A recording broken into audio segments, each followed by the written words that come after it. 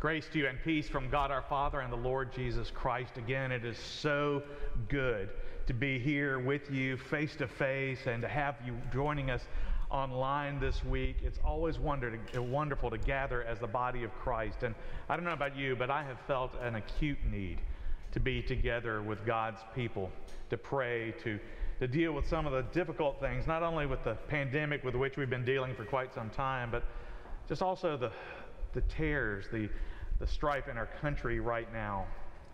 And so as we think about those things and as we come together in the Lord's house, I want us to turn again this week to the day of Pentecost again.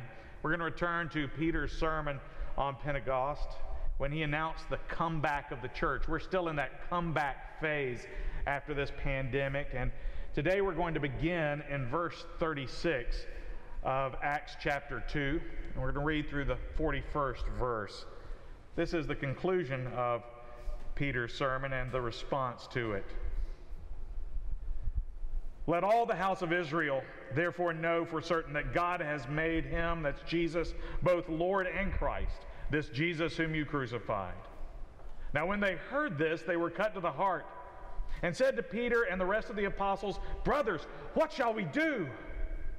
And Peter said to them, "Repent and be baptized, every one of you, in the name of Jesus Christ, for the forgiveness of your sins, and you will receive the gift of the Holy Spirit. For the promise is for you and for your children and for all who are far off, everyone whom the Lord our God calls to himself." And with many other words he bore witness and continued to exhort them, saying, "Save yourselves from this crooked generation." So those who received his word were baptized, and there were added that day about 3,000 souls. The grass withers and the flower fades, but the word of our God endures forever. Let us pray. Speak, Lord, for your servants are listening. And may the words of my mouth and the meditations of our hearts be holy and acceptable to you, O Lord, our rock and our redeemer. For it is in the name of your Son, our Lord and Savior, Jesus Christ, and by the power of the Holy Spirit that we pray. Amen. This upcoming Friday, June 19th, marks an important date in Texas history. The day is called Juneteenth. On June 19, 1865, more than 2 years after Abraham Lincoln issued the Emancipation Proclamation, General Gordon Granger landed at Galveston, Texas, with news that the war had ended and that all those in slavery, all those held in slavery in Texas and the Confederacy, were free. Now I want you to note that this is 2.5 years after the Emancipation Proclamation became official on January 1st, 1863. On that day, in 1865, those who were held in bondage for generations discovered that they had been set free from slavery. Now that's incredible. That is life-changing, world-changing news.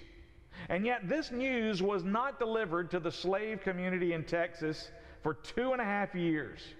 For all that time, they continued to live a miserable existence, and it's absolutely heartbreaking to think that so many people died in those 2 years not knowing that they were free.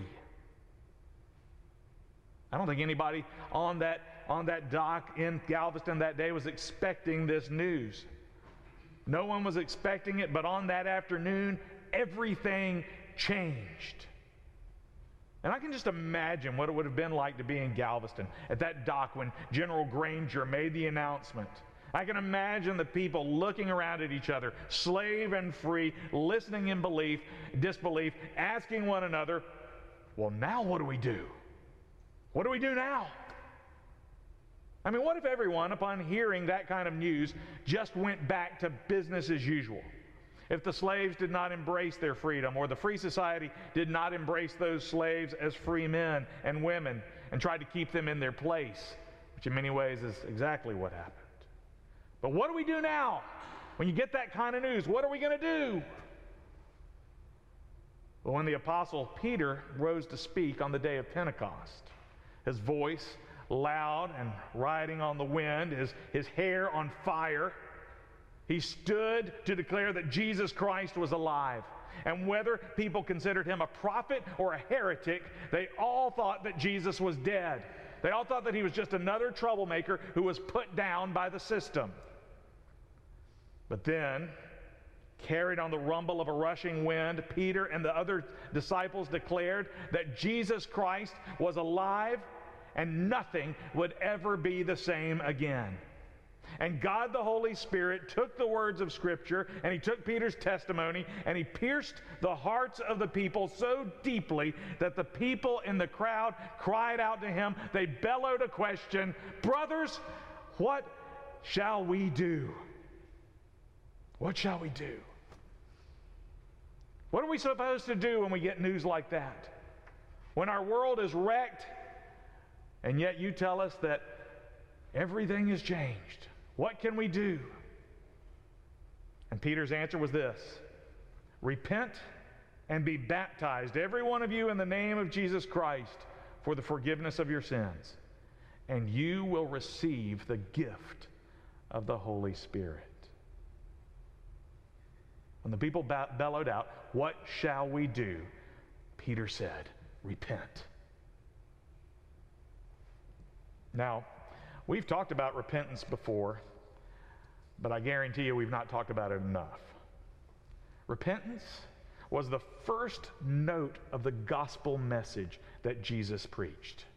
Jesus came onto the scene, and everywhere he went, he proclaimed, "Repent, for the kingdom of heaven is at hand."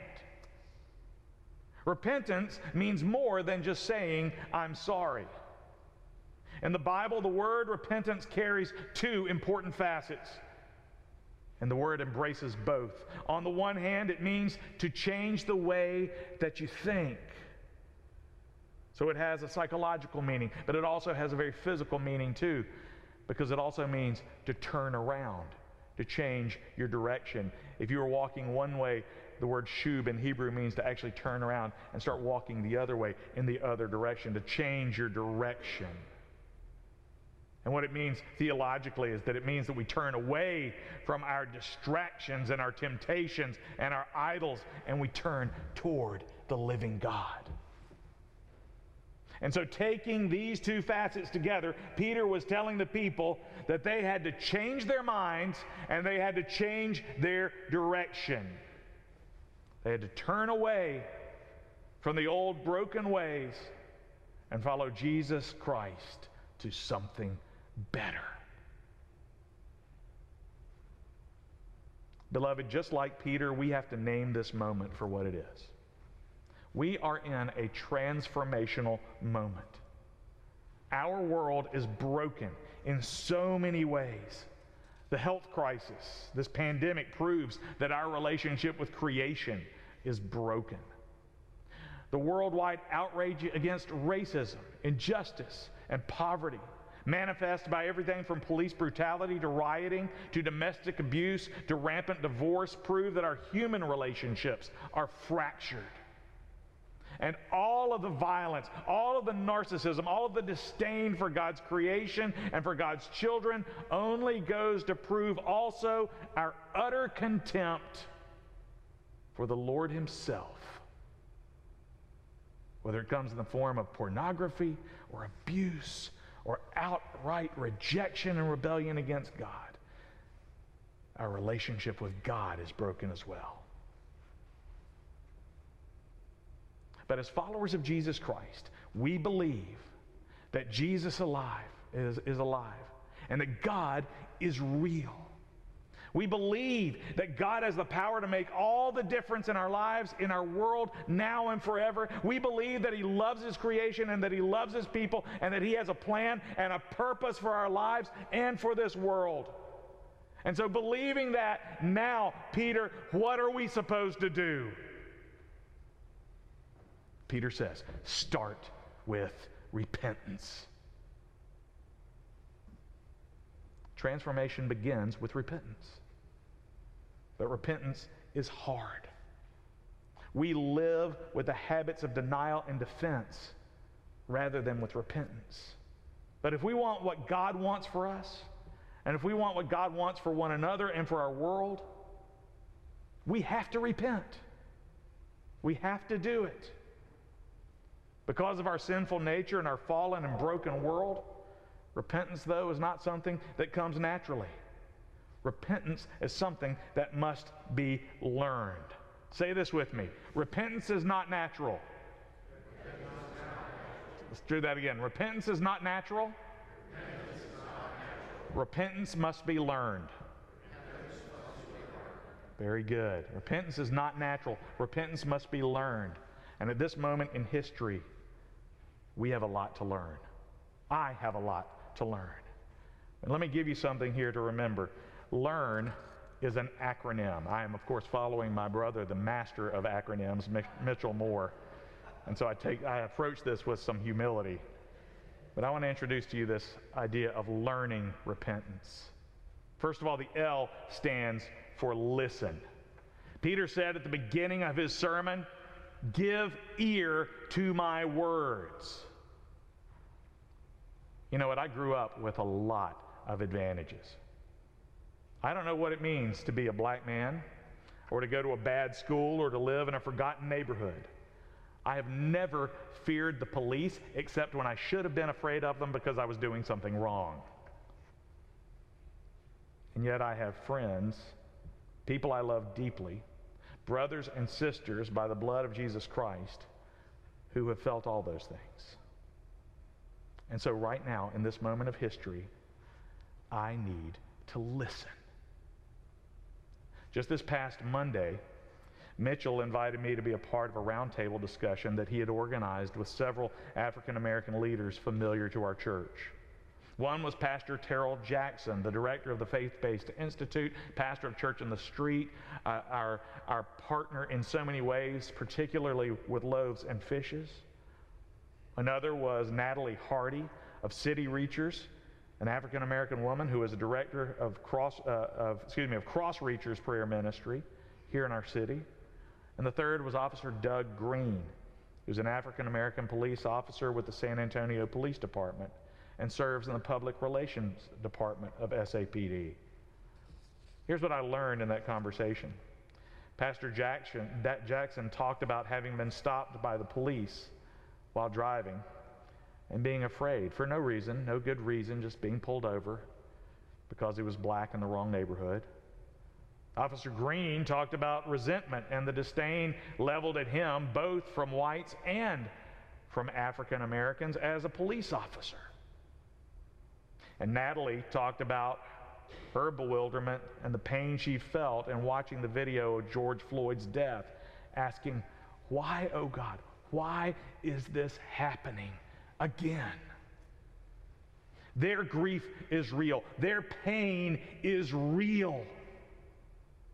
And Peter said, "Give ear to my words."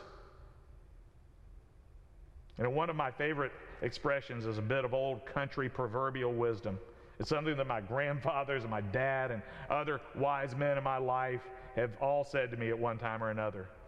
They would say this. They'd say, "The good Lord gave you 2 ears and 1 mouth so that you would listen twice as much as you talk." The Lord gave you 2 ears and 1 mouth so that you would listen twice as much as you talk. What does the world need from the church right now? What do our brothers and sisters of color need from us right now, the people of Christ? They need us to listen twice as much as we speak. They need us to take seriously the words of James, who said, "Let every person be quick to speak, quick to hear, slow to speak, slow to anger, for the anger of man does not produce the righteousness of God." Our brothers and sisters in Christ are crying out, "Give ear to my words." So how are you listening? And who are you listening to? The E of learn stands for educate yourself. Educate yourself. I've always been very proud of my Southern Christian roots. But this past week, Pastor Tom Gibbs, a good friend and pastor of Redeemer Presbyterian Church, just a few blocks from here, shared with me a chilling bit of church history. He shared with me an excerpt from a 19th century catechism that was used in the South for teaching Christianity to slaves. It reads, question, what did God make you for? Answer, to make a crop. Question, what is the meaning of, listen to this, thou shalt not commit adultery? Adultery.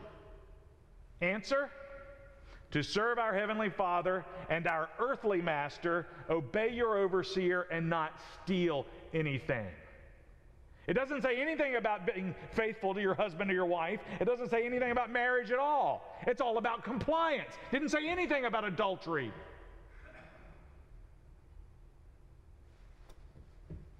Now, by those who know history, examples of this kind of racist heresy can be multiplied over and over again.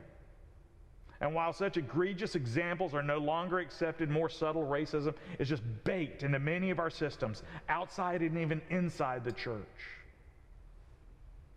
Of course, racism didn't end with the abolition of slavery. Slavery was replaced by segregationist Jim Crow laws, and then, even after the Civil Rights Act, by legal segregation and more subtle segregation, from redlining to police brutality to aggressive incarceration in the judicial system. We need to educate ourselves about these issues, about our history, and about God's Word. If you'll notice, Peter kept directing the people back to God's Word, to David, to the prophets. We need people who know the world, who know God's Word, and who know the difference. And one thing I've learned in the last few days, it's not enough for me to wait for my black friends or my Hispanic friends or my Asian friends to tell me their problems, to make the case to me. At one point this past week, I heard someone say, we can't just keep spoon feeding you. You have to pick up the spoon for yourself and start feeding yourself and start educating yourself about the situation. I need to pick up the spoon and start feeding myself. If I am a follower of Jesus Christ who claims to love my neighbor, I need to do my homework. And I don't want you to forget that Mitchell gave you a list of books last week that we could all start reading. The A of learn stands for, and you can take your choice on any of these words, accept, admit, or acknowledge your role and your responsibility. Even though Peter is an apostle of the gospel of grace, he did not let the crowd off the hook for their sin. He said to that crowd, this Jesus you crucified and killed by the hands of lawless men. I want you to understand something, brothers and sisters. Acts 2 is not just a sermon, it is an arraignment. Peter told the people, you killed Jesus, the Messiah. Not just the Romans, you, us, we did it. And you not only killed Jesus, you were trying to kill everything he stands for. And we are all responsible for it. You know, I am utterly convicted by the words of Dr. Martin Luther King's letter from Birmingham jail. You have probably heard this before. But Dr. King wrote this. He said, first, I must confess that over the past few years, I've been gravely disappointed with the white moderate. I've almost reached the regrettable conclusion that the Negro's great stumbling block in his stride toward freedom is not the white citizen's counselor or the Ku Klux Klanner, but the white moderate, who is more devoted to order than to justice, who prefers a negative peace, which is absence of the tension, to a positive peace, which is the presence of justice, who constantly says, I agree with you in the goal you seek, but I cannot agree with your methods of direct action, who paternalistically believes he can set the timetable for another man's freedom, who lives by the mythical concept of time, and who constantly advises the Negro to wait for a more convenient season. Shallow understanding from people of goodwill is more frustrating than absolute misunderstanding from people of ill will. Lukewarm acceptance is much more bewildering than outright rejection. You know, how many times have I consoled myself saying, you know what, I'm not a racist. I'm not a part of the problem. But I have advantages that other people don't have. How have I used those advantages? Have I used my connections? I mean, I have connections that would help other people. I have a platform, a position of influence that others don't have. How have I stewarded those advantages? To help other people? Or just to help myself? To help people without those advantages? Or just for me? We have to accept and acknowledge our role and responsibility in the system. You know, for my own part, watching the video of George Floyd's death, I felt anger and shame. Anger that for nearly 9 minutes, 3 police officers and a crowd of people watched as a man's life was choked out of his body while he was desperately, helplessly pleading for his life. I don't care what got him on that pavement. He was dying.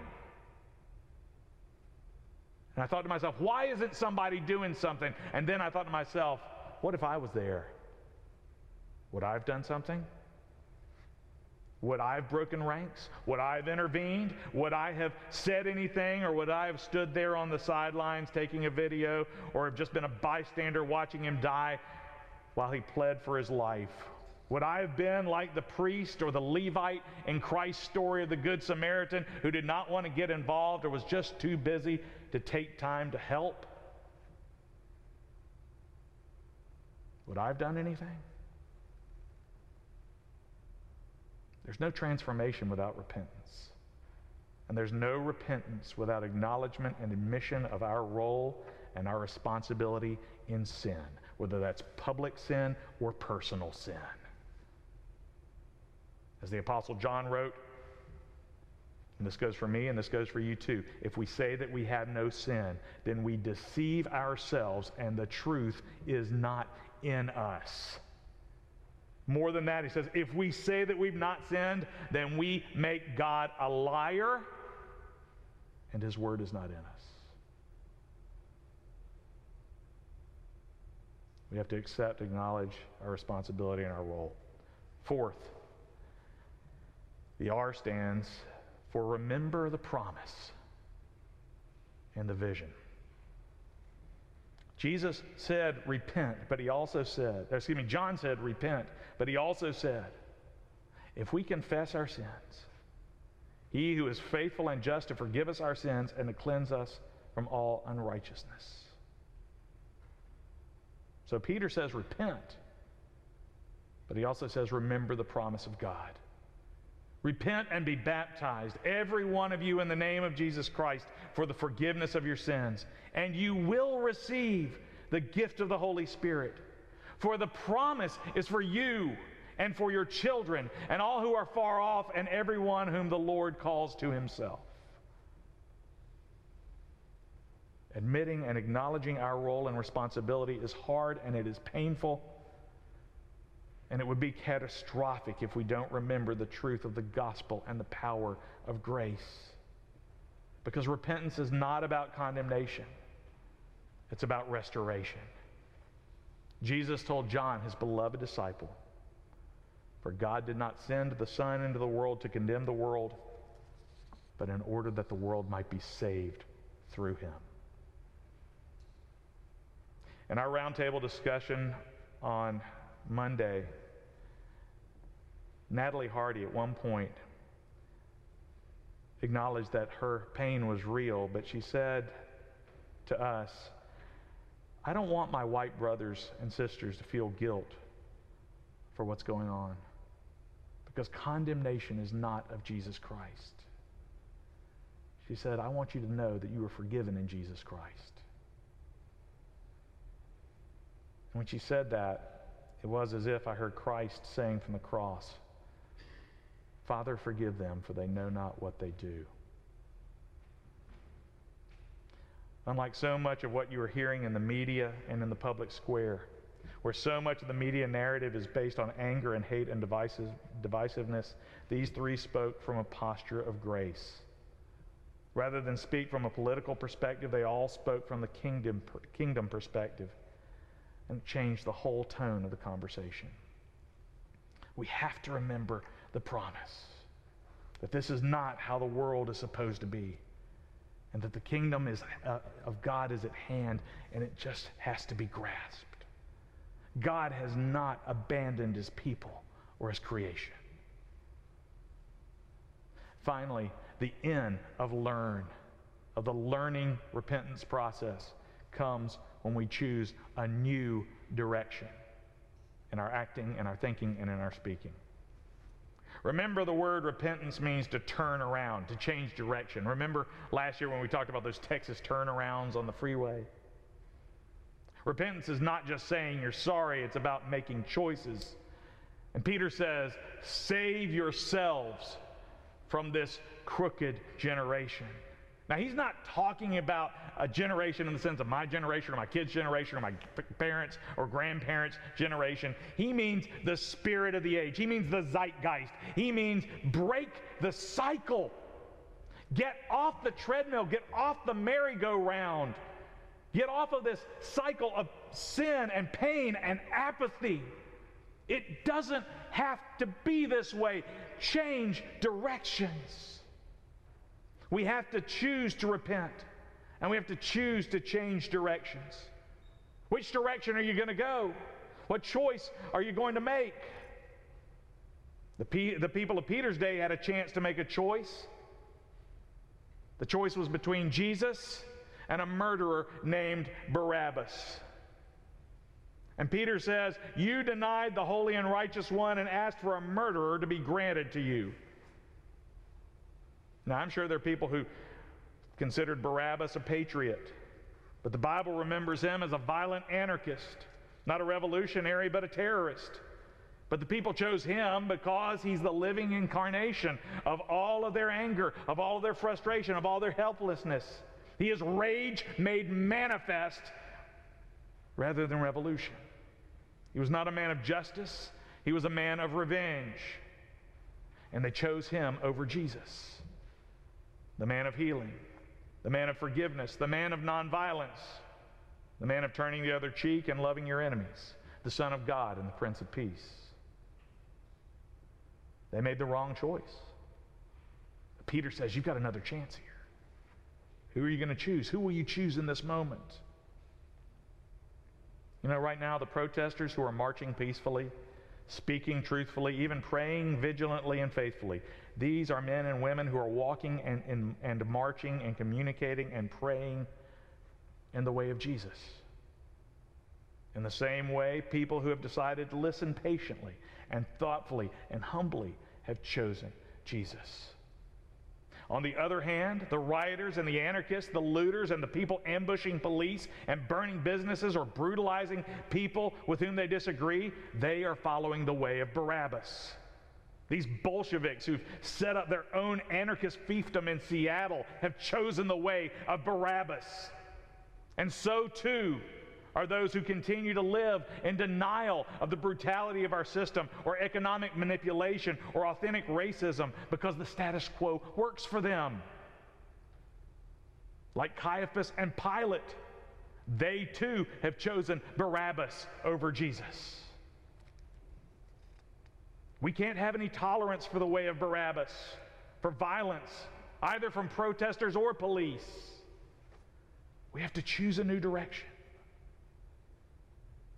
And repentance requires that we choose the way of Jesus, not Barabbas. The hardest thing in the world is to say, Lord, take my sin, take my pride, take my self-righteousness, take my ignorance, take my fear, take my jealousy, take my violence, take my racism, take my prejudice, take my apathy, take my self-importance and my illusions of autonomy and my delusions of grandeur. Lord, take my worst and crucify it on the cross with your Son, Jesus Christ, and wash me clean by his blood. Beloved, these are the things that are holding us back from the promise of the kingdom of God that Jesus Christ has set before us. But when we learn to surrender our worst to Jesus Christ, when we learn to trust Christ and to trust His promise and repent, Jesus takes our worst and He makes something beautiful out of it. In 1962, in a similar time, in the tumult of the civil rights movement, my teacher and mentor, John Leith, wrote this. He said, "We are responsible for the world because it is God's world, because He loves it, and because we are servants of God. When we quarrel with it, with its falsehood, its banality, its selfishness, it is because we love it. We remember the world as God made it, and we hope for the world that which by God's grace it may become again."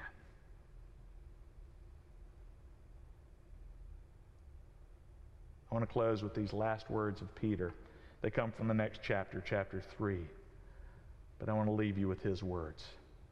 Peter says, "Repent, therefore, and turn back, that your sins may be blotted out, that times of refreshing may come from the presence of the Lord."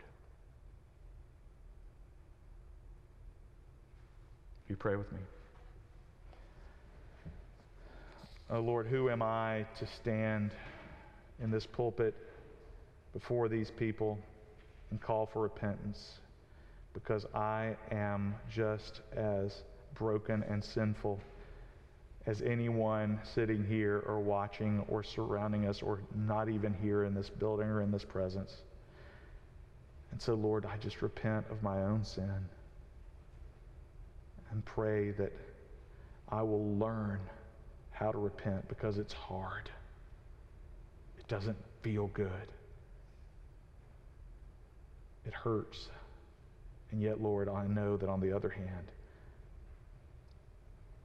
it sets us free. Lord, I pray that you would help us not only to hear your word of repentance, but to hear your word of the kingdom of heaven, and know that when we let go of our sin and our superiority, we have a chance to grasp the kingdom of God. We pray in Jesus' name. Amen.